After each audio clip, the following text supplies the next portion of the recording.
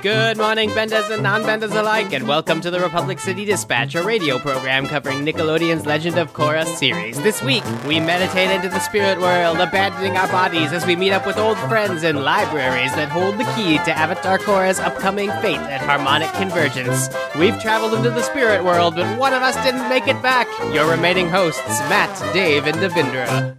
Hello, welcome back to Republic City Dispatch. That was a very sad opening, announcing that Joanna Robinson is not with us today, sadly, as many people love her and wish she was with us all the time.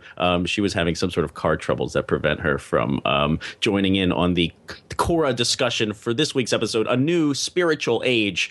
But we do have Devindra Hardawar returning. Hello, who loved the convergence of Thor 2, probably because he's been influenced by the harmonic convergence of Korra. Of course, yes. I blame Korra entirely. Yeah. and returning after a bye week is Dave Gonzalez with a 7.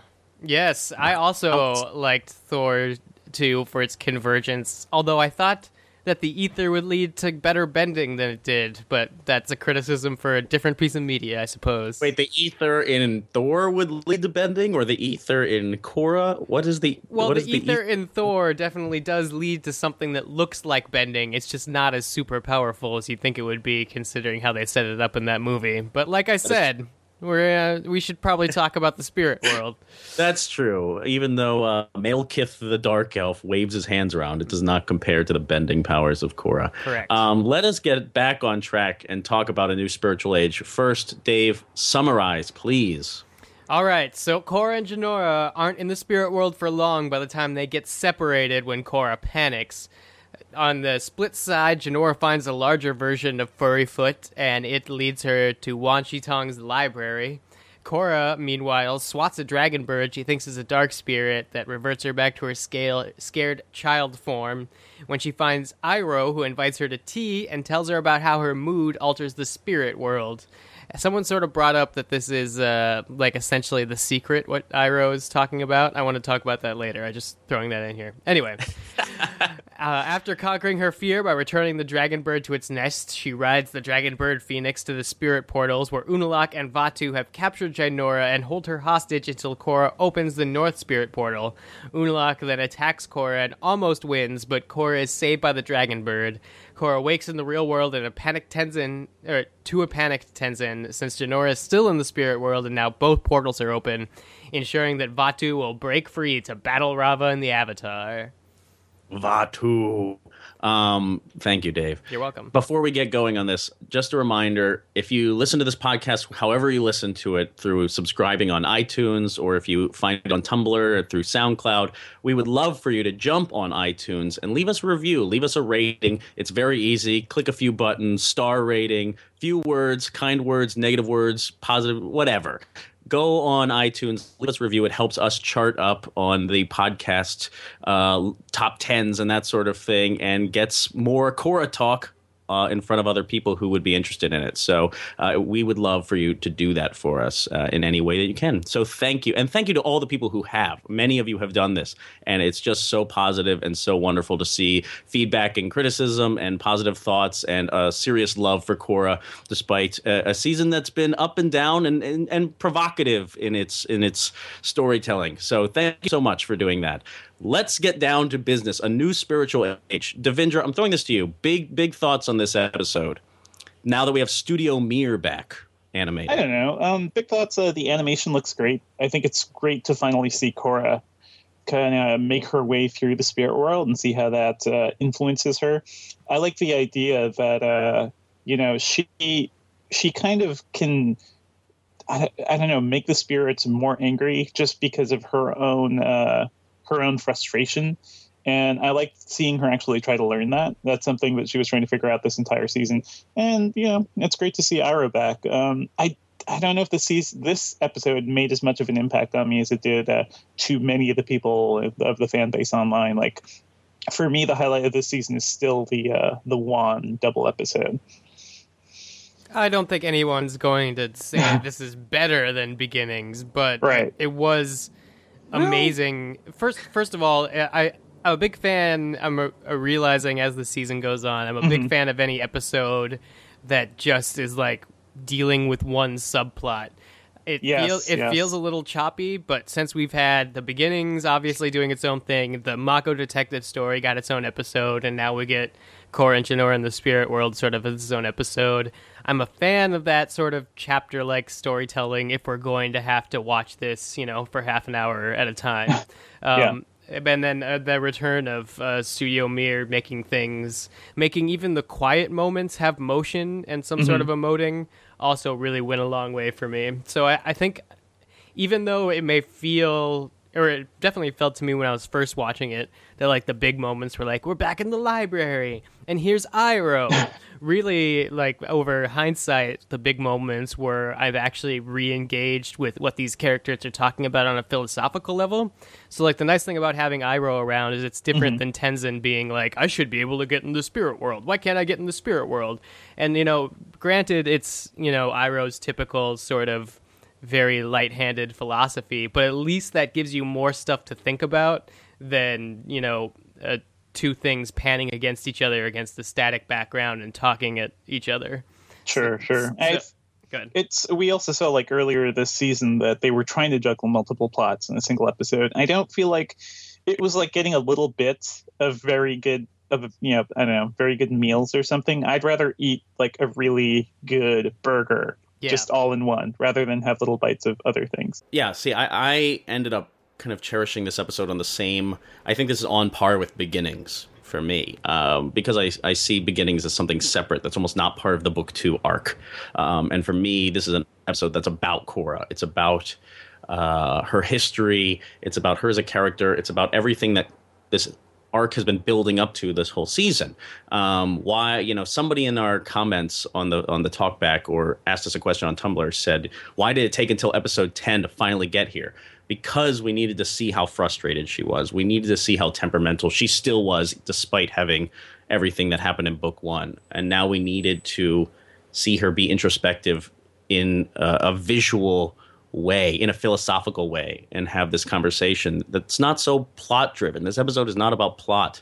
I mentioned that, I half expected her to fall down the rabbit hole with Jinora, kind of clonk Unalaq on the head and just be in a battle, and then like harmonic convergence, plots and details and that sort of thing, and exposition. And because this season is so speedy, I was so taken aback by the fact that we got a kind of a deep breath episode, one that's about wandering around, about interacting with things and looking around and seeing how Korra as a character can change things just by how she acts and how she understands and how she contemplates. And I just thought that was very provocative. And I love that they use Alice in Wonderland as the grand blueprint to do all this. I mean, what an amazing throwback to, I believe it's the 77 Alice in Wonderland. I mean, a lot of the imagery for me comes from that Disney animated film. And I loved all of that. Total fan service too. Although I feel like a lot of the younger fans probably haven't even seen that movie. You think that's not a staple? That's not a it was maybe more of a staple for us, but staple for kids these days are more modern, I think someone's seen the Burton version, definitely. So like they can acknowledge the Tea Party. And that's what Joanna was worried about. She's like, the spirit world looks like Tim Burton's Alice in Wonderland. I'm just like, no, that's not nice. I was listening to that part, and then I went on Tumblr, and somebody took the concept art that we saw at 2 Comic-Cons ago of the spirit world and the shot of Jinora and Korra in the spirit world and laid them right next to each other, and they executed that concept art so well. It's instantly recognizable. So regardless of if you think it looks like Alice in Wonderland or not, they're doing exactly what they were shooting it for, which from design point is amazing. So, Devindra, was the story not stirring you in this episode very much? I mean, you didn't feel like it was advancing forward, or it wasn't captivating enough? It was just filler, philosophical babble. I was just coming off of Thor, so maybe my brain was in a completely different more action, more hammer. More energy. So I probably do need to rewatch this episode. But, I thought it was fine. It's great to see. I'm glad the plot is moving forward. I'm glad this wasn't another episode where people are basically kind of in one room and trying to deal with one particular problem. Things are moving, and I think the way it ends too is incredibly depressing. They love that. Bryke are big fans of, and I think they say this on the Book One Blu-ray commentary. They just love sad endings. I mean, because it hits you so hard, and you never expect an animated show, especially, to go there. You never see that in kids shows, really. Yeah, what amazing. I mean, in my recap for Vulture, I kind of like dwelled on this final moment. We're really getting ahead of ourselves here, but like when Tenzin realizes Jinora hasn't come back, and he looks back to Korra, and just like, God, Studio Mir, like, thank God you're here, because the emotion running through those hand drawings, just like to see him devastated, to see him confused, and all these emotions kind of layered into whatever J.K. Simmons is doing as a voice only. I mean, that's just so complex and appreciated at this stage where, like, we really need to raise the stakes. And to do that, you can't rely on things like the harmonic convergence and Vatu. You need something like, man, a guy that we love, Tenzin, has lost something he needs in this world. I agree, but I want to step back and talk a little bit about, I think, what Devendra maybe touched upon, which is like the idea that this episode, the reason it took us 10 episodes to get here is because what this episode is telling us is that Korra, more so than other people, can manifest. In the spirit world, it directly manifests, but they sort of hint that Korra in general can manifest her emotions into the world around her. So it makes sense that if that was the rule that we were building towards this season, for Korra to have that understanding that she needs to be, you know, the change she wants to see in the world, to Gandhi it off a little bit. Yeah. Like, that is, you know, she's living the secret. And so she's been walking around the South Pole getting mad at her parents and her mentor and her friends and her boyfriend. And it's just like tumbling into civil war and plots that everybody is far behind. And so I'm hoping that this is a turn with, you know, what we saw was Korra's self-actualizing finally this episode. I think that's why this realization that she comes to through the guidance of Iroh and becoming a child again, I think is really key, and something I want to talk about a little more, is not the secret. The secret is a get-rich-quick scheme by telling people to think positively, and, you know, things will happen, magic. But no, that's, I mean, just because we don't live in the Avatar The Last Airbender thing is really the only difference. But the idea of that sort of theory that if you know, it's sort of like simple karma. You put good out and good results come back to you. I think you were much more on point by citing Mahatma Gandhi and be the change that you wish to see in this world. That is the thinking here. That is like the meditative Zen quality of this show. Yeah, to meditate on things and to put yourself out into the world, and through kind of harmony and consideration of nature and the world around you, that you can impact. You can have that physical impact on the world. I don't think that's the secret, where you kind of just will things and hope they happen. By communicating with people and the world around you, yes, you can make a change. And in Korra's case, it's probably more physical than in our reality. But I think the Gandhi is right, nail in the head right there. Yeah, it seems like, I don't know how. The further we get into book 2, the more I feel like I'm going to maybe not revisit the first part of this book as often as I will revisit everything after Beginnings. But, I mean, it's weird because for the first time in the Avatar, well, I guess for the first time since the last season of Avatar The Last Airbender, I feel like there's way too much story for realistically how many episodes they decided to bite off. Like, there's a lot of very traditional spirit things, and also a whole bunch of being a teenager, and also war profiteering, and oh yeah, there's a civil war in the South. I would be. But I'm don't hesitant. you think streamlined itself at this point? I mean, it feels like it's streamlined, but if you actually sit down and count off the subplots, there's a whole bunch of stuff sort of left up in the air. As I wrote on the website, it's like, so we're just going to get teased with seeing Zuko every season, and then we're never going to see Zuko again, which is fine. I mean, obviously, we're not telling the Fire They probably wrote Nation. that line for you. Yeah, probably. Just to infuriate you. Years ago, when they're like, oh, this guy's going to want to see Zuko in 2 years, we better tease him. I mean, it's interesting because it very rarely have I seen a season that it has pivoted this sharply in the middle of the season, and also, but I can't go back and look and like try to rethink the first 3 episodes like they should have dealt with something different. Like beginnings sort of needed to be in the middle of this season. It sort of needed to change everything. It seems like a weird storytelling. It's weird because obviously they didn't figure it out on the fly. You know, many television shows can tinker with its structure or kind of deviate and take a turn in a different direction kind of halfway through a season. Clearly, this show is not doing that because they conceived it all as one beast. So you wonder how that could happen. I mean, Dave, you know the animation process better than any of us. I don't know what we're seeing here. Yeah, I mean, that's sort of where my confusion comes from, because it's like, you know, you're Damon Lindelof and you're writing Lost, and you realize that the fans don't like Nikki and Paolo, and you could sort of course correct briefly with stuff like that. But with Korra, like we keep seeing from Brian's Tumblr that they're like doing voice for season 4 and animating season 3, and so this is all stuff that they were thinking about back like a summer ago. So it makes me. Mm-hmm. It makes me feel weird that we didn't have, that nobody at any point sat down with the fandom and was like, this one's going to be weird, because they knew it was going to be structurally weird from the beginning because they've made it that way. Well, that's not something you admit. I mean, you don't have to relay that to the fandom. That's a weird thing to consider. And apparently, they should have, of being like, this is going to be really, because when we heard them speak about Book 2, it was always like, this is going to be about family, and this is going to be about the spirit world, and here's how we make the show, blah, blah, blah, blah, blah.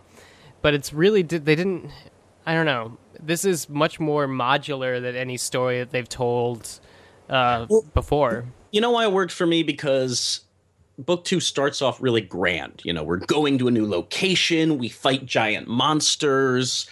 You know, Korra's bending out the wazoo. There's a lot of action. We're going to learn big ideas. Unalaq is going to teach her to wrangle the spirits.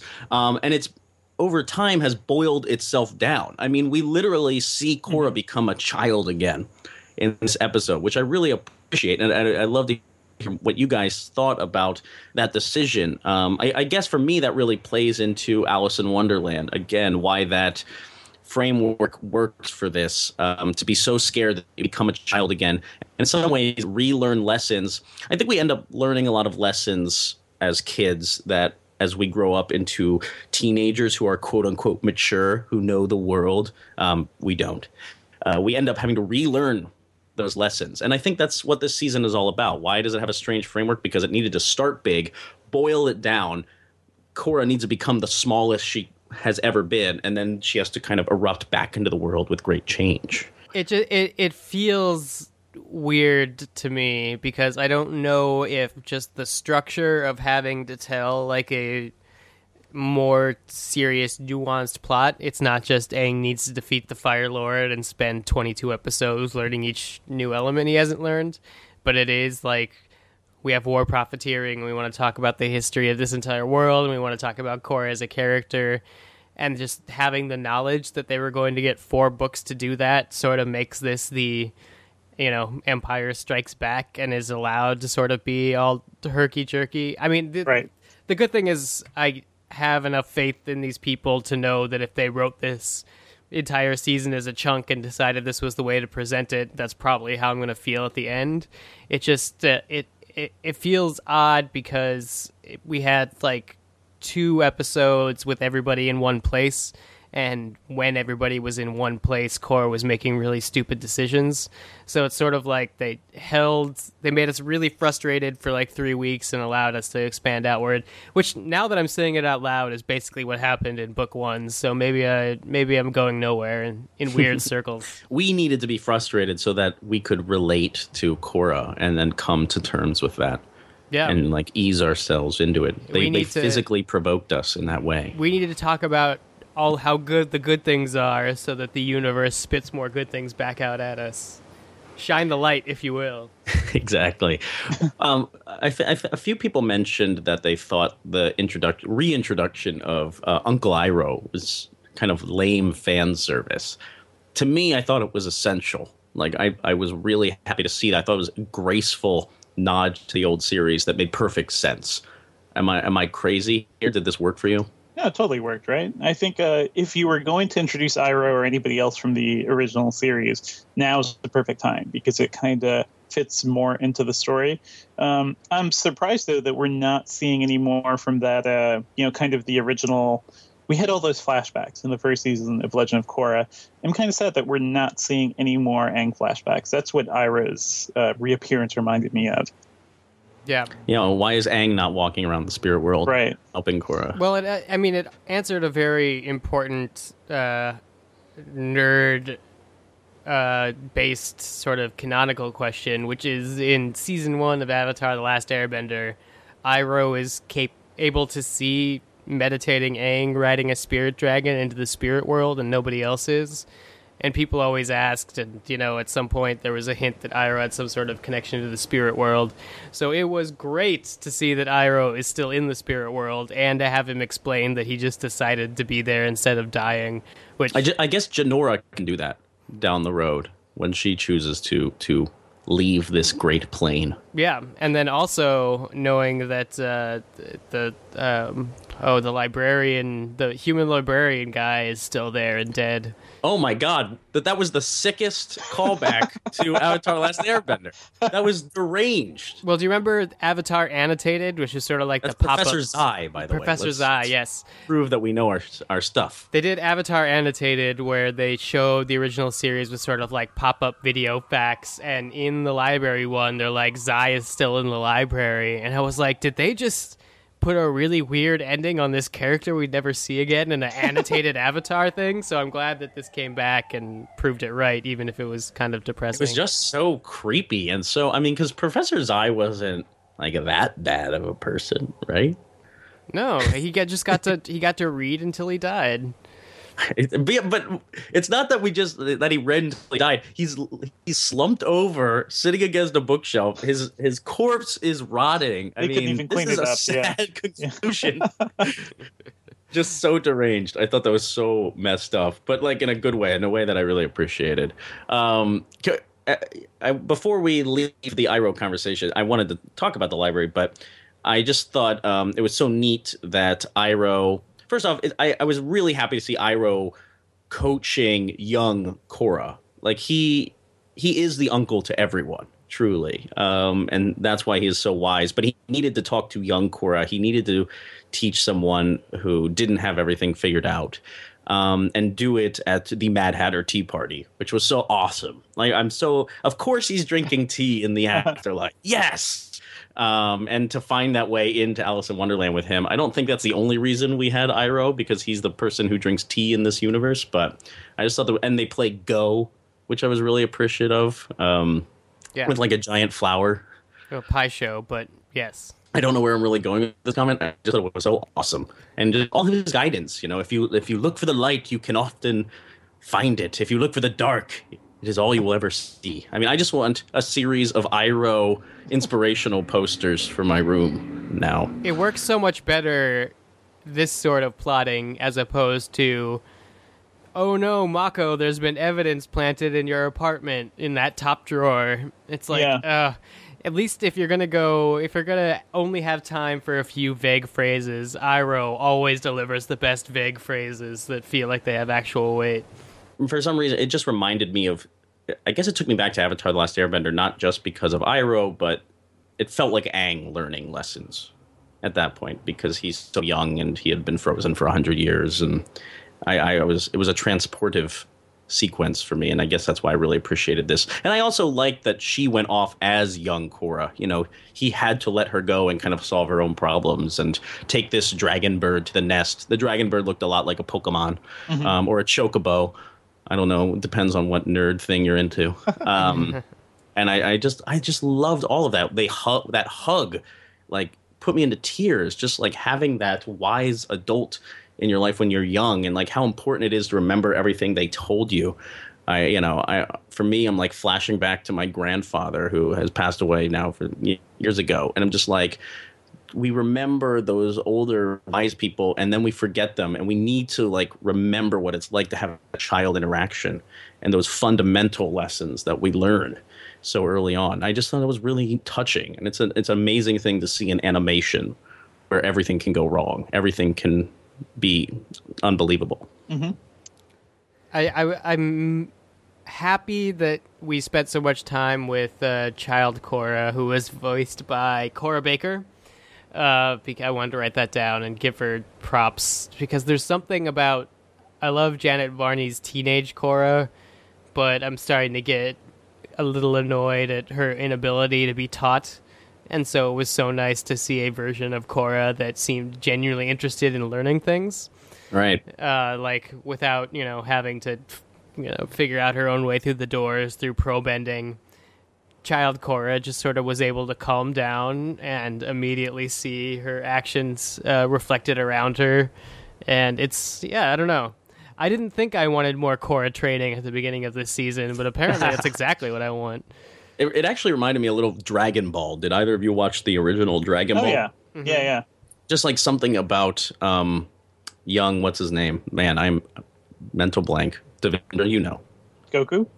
Goku, yeah. Young Goku, just like, and being in the middle of a field in a house, like they're just on this island somewhere in the middle of nowhere and learning things. And I'm just, that's what I loved about the original Dragon Ball. Mm-hmm. The other thing I loved about this episode was putting young Korra in like a scary place.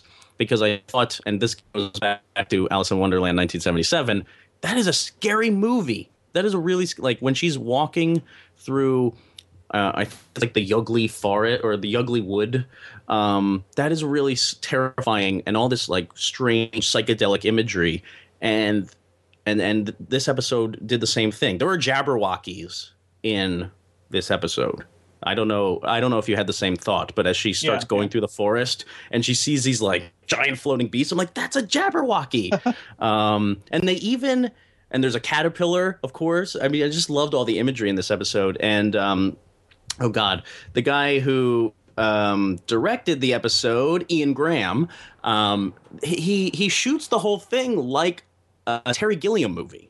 I don't know if I'm alone here as well, but like, Terry Gilliam did Jabberwocky back in the 80s or late 70s, and has a really psychedelic movie as well. And the way like he moves his sets around and his camera kind of floats around things, and it's like zipping forward, and it's not a normal plane of existence. The physicality of the backgrounds and the characters, they can interact and swoop into each other, and I don't know, it just had this really crazy sense of style to it, and I was really appreciative of that. Yeah, I'm terrified of giant aquatic lizards swallowing me, so that happened. I was trying to figure out if that was a reference to something in Alice in Wonderland that I couldn't remember, if it was a biblical reference to Job. Is that who gets swallowed by the Jonah. The whale, Jonah, Well, or yeah. if that was a Star Wars Episode 1, The Phantom Menace reference. Wouldn't it just be the great underwater leviathan of fear? Couldn't that just be what it was? All right, I'll give you that, because it's very freaky on its own. I mean, granted, I used to have a recurring nightmare that was like that, but I still think that if you ask people if they wanted to drop into dark water, they couldn't see anything except for the glowing mouth of a giant lizard behind them, then nobody would want to do that. I'm curious what you guys thought about the library sequence. I'm glad to have harmonic convergence finally explained to me in like just crass exposition form. But I'm just loving Jinora as a character now. It's like, in book one, I was so happy to have this free-spirited, independent woman character at the head of an animated show, and now we have Korra and Jinora. Jinora is like a different type of individual. It recalled memories of my life being the bookish one who was just kind of like, can't I just read this fantasy novel and live my joyous life? I love when she walks in the library. It's like, I could just read all of these books. I'm like that Jinora's here. I still don't know exactly why it needs to be Jinora, but I'm assuming that that's going to have a line of dialogue somewhere that it establishes that there are... okay, the thing that I didn't get to say last episode because I wasn't here is, does it weird anybody out that all of a sudden, like, we went from a time that basically only the Avatar could go into the spirit world, and now everybody just sort of assumes that there's a certain class of people that can meditate into the spirit world? Do you think it dilutes the position of the Avatar? I mean, that's kind of what Wan's story does in some way, makes it less important, which is kind of the agenda of this show, to draw back these hero figures and make them more of part of the community. I mean, that's book 1's agenda a little bit, and book 2 certainly. I mean, yeah, go ahead. In the original series too, like, it always felt like Aang was sort of on his own, right? Aang and the kids, like, they had allies, they had people they turned to, but I never felt like there were any true spiritual leaders, I guess, that he could really turn to. And the rest of the world was kind of worried about being at war with the Fire Kingdom. So, I don't know. Kind of makes sense that we didn't see too much of that then. Yeah, I guess it just felt weird to me, because now I have to go back in my mind and think, like, well, if you could meditate into the spirit world, then how long has Unalaq been visiting the dark side and, learning these weird things? Because obviously he knew enough about spirits to engineer his brother's fall from grace in the north. And so now there's a whole class of people that, while the world's been going through an industrial age, have had the capability to jump in and out of this spirit world. Seems a little off to me. I don't know where I started. I started in the library.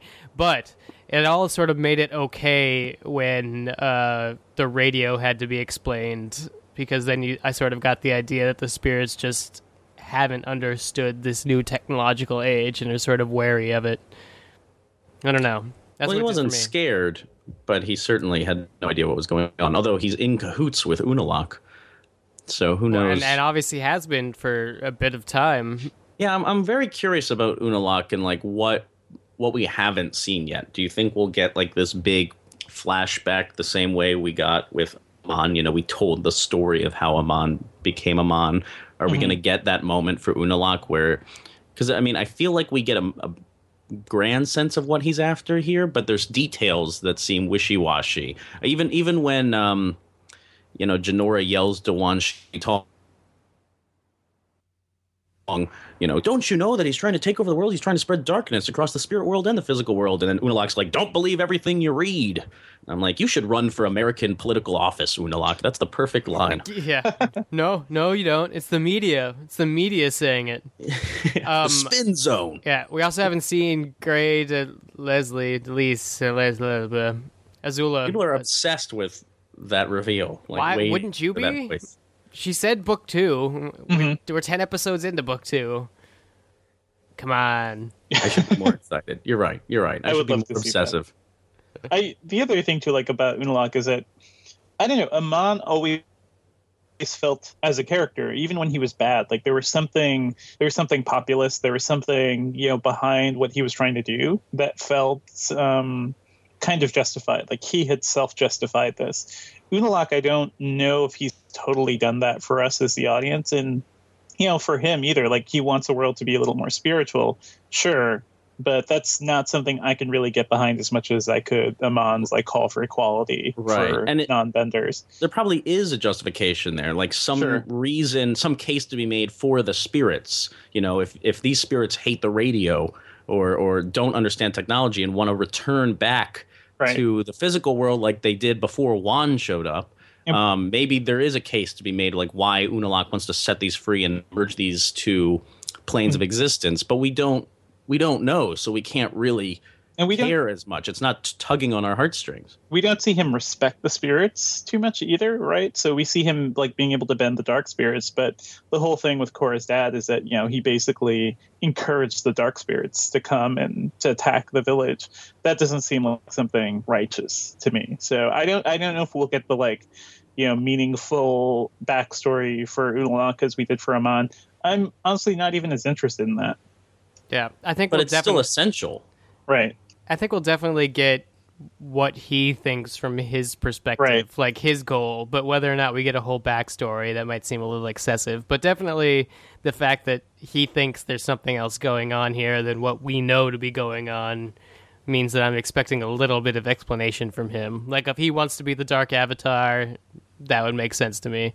Mm-hmm. I mean, I think that we're building towards something here where it's like, we know that this thing has been going on and the Avatar exists because of Rava and Vatu 10,000 years ago. But as far as we know, this is the only time that Rava and Vatu have been separated for a period of 10,000 years. So the Avatar is sort of a new thing, and we don't know what the next harmonic convergence brings. Like, do they automatically get reconnected somehow? Or what are the rules in this weird newness? Yeah, I wanted to jump to the end of this episode, and I watch certain things in Korra at this point and think Dave must have 18 theories now about what's going to happen, and that's all I could think about towards the end of this episode when Korra, swoops in on her legendary Pokemon bird.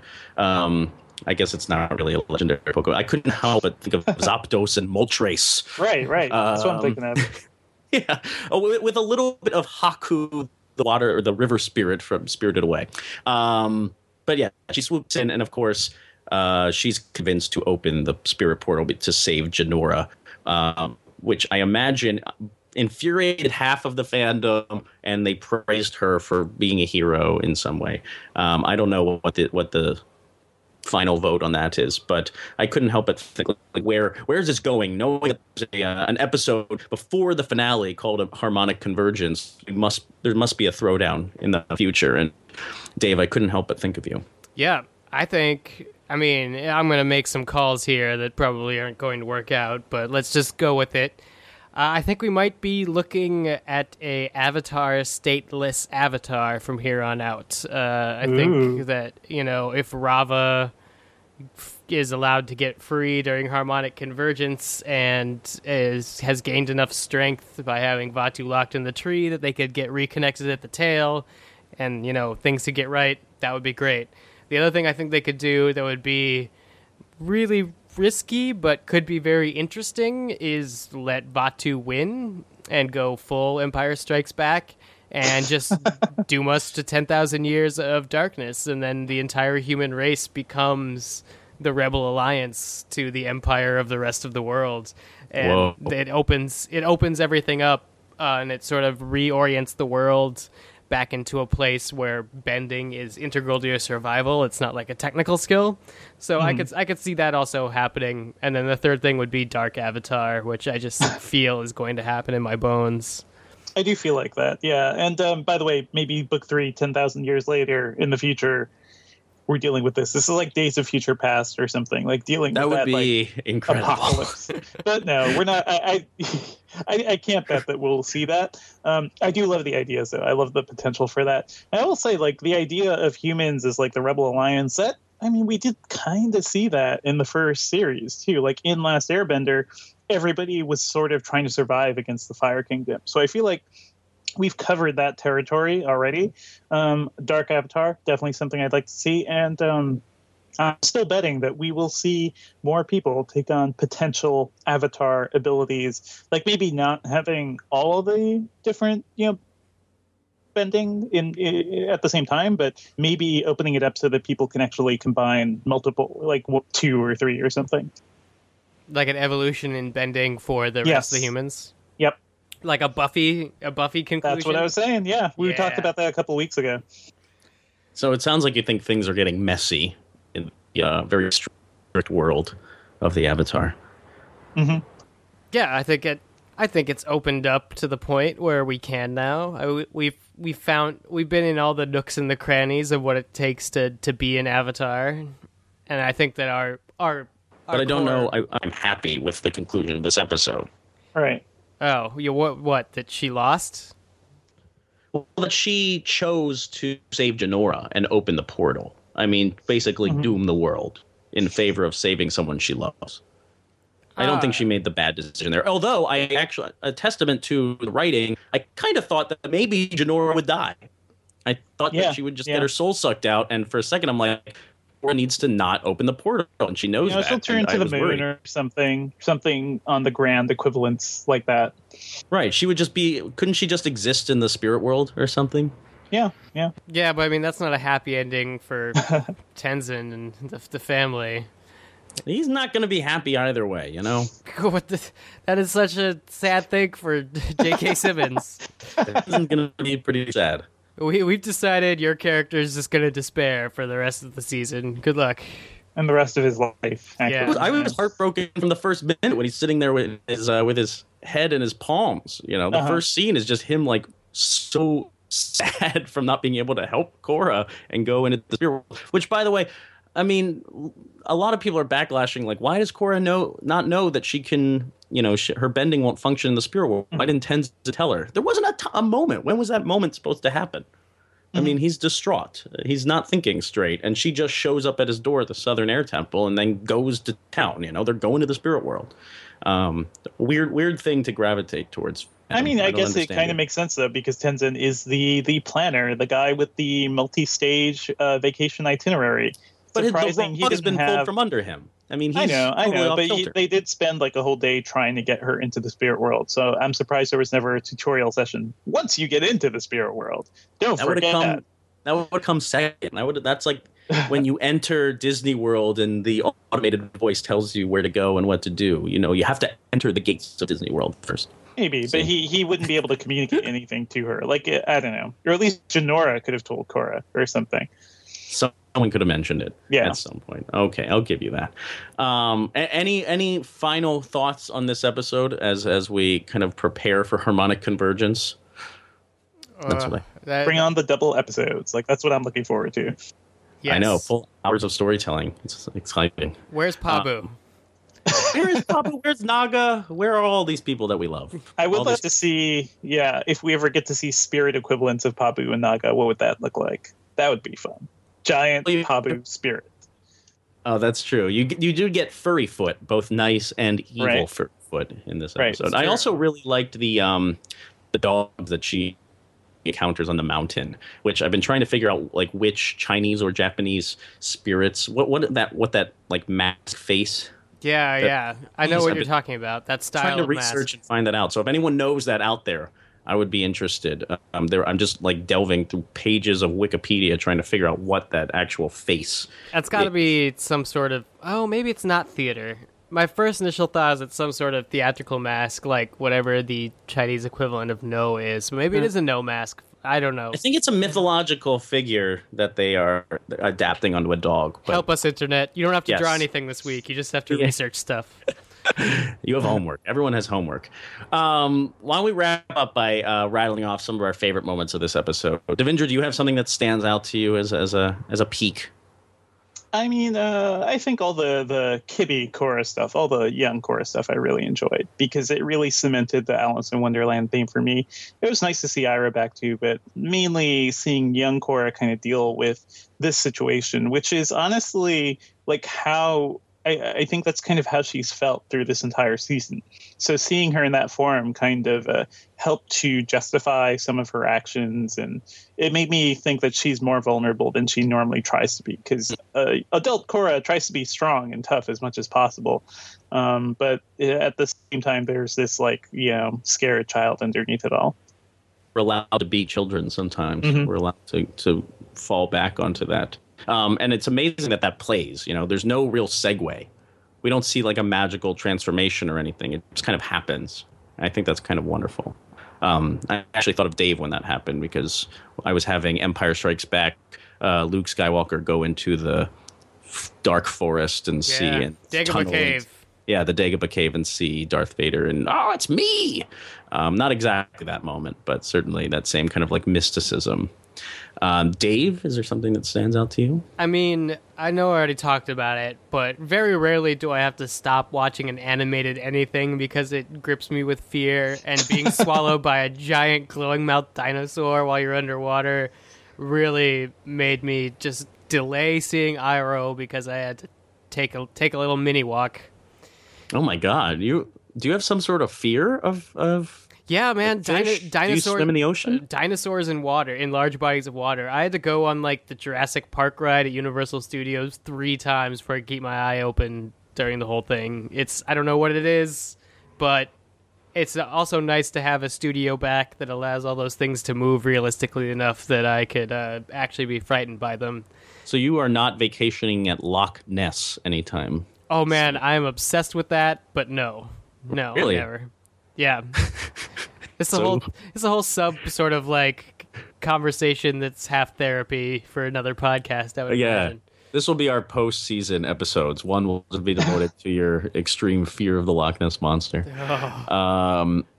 And for me, I just thought there were so many little imagery things that kept popping out. I mean, there was when she goes through the forest, there's that hand spider that's like it's made of hands, and that was terrifying. And like there's a pan across the forest at some point, and you just catch like a screaming cactus. There's no reason, and they don't linger on it at all. It's terrifying. It's very strange. And I thought there was a lot of Miyazaki in this episode. I mean, I guess that's the recurring theme of the spirits and stuff. But specifically, Hayao Miyazaki is kind of obsessed with liquids and waters and how they move and how they can be animated. And it was very bizarre, but also appropriate that the talking prairie dogs who are hassling Korra when she appears for the first time in the spirit world just start turning into jelly and like attacking. I just thought that was bizarre and wonderful and totally in line with the Miyazaki methodology. And same with, as I mentioned before, this dragon that she rides into town for some reason. It kind of it saves her in the same way that Haku saves Sen at the end of Spirited Away, which I really enjoyed. And the dragon slaps Unalaq with its tail, and I just thought that was so wonderful. Like it's so random and fluid. There's no hesitation. She just slaps him. It reminded me of the Hulk beating up Loki in the Avengers. It's just like, here's how strong I am. Bam. And I thought that was wonderful, even though it does kind of look like Zapdos from Pokemon. I think that about wraps our discussion on A New Spiritual Age up for this week. So thanks, everybody, for listening. Why don't we tell people where they can find us on the internet? Devindra? Sure, you can find me on Twitter at twitter.com/Devindra. I write about tech every day at venturebeat.com, and I podcast about movies and TV at slashfilm.com. Dave? You could find me on Twitter at DA7E on a podcast weekly called Operation Kino, where we talk about pop culture. Last week we had John Ratzenberger from Cheers / every Pixar movie on. You guys should really go check that out. He's an amazing person. That's at opkino.com. And then also superhero movie news at latino-review.com. There's a bunch of that because Thor 2 is out. You should go see that movie. I wonder if John Ratzenberger has done voices for Airbender or Korra. I have not looked that up. I probably should have. He'd be a good spirit voice, yeah. Yeah. I am Matt Patches. I write all over the internet, and I try and put everything on my Tumblr, mattpatches.com. I'm on Twitter at Mr. Patches. I do Operation Kino with Dave 7, and I listen to the Slash Filmcast that Devindra is on. That's going to be getting seriously crazy in the next few weeks as they prepare for the onslaught of movies. It sounds like they have some pretty cool guests. Confirmed, Devindra? Confirmed. It's going to be crazy. It's loose, yeah. And again, a reminder, thanks everyone for listening to the show. If you can jump on iTunes, leave a review, leave a rating, praise or criticism, anything. We want to hear from you, or jump on our Tumblr and leave us comments and submit questions. It's so fun to keep talking about Korra. So until next time, goodbye.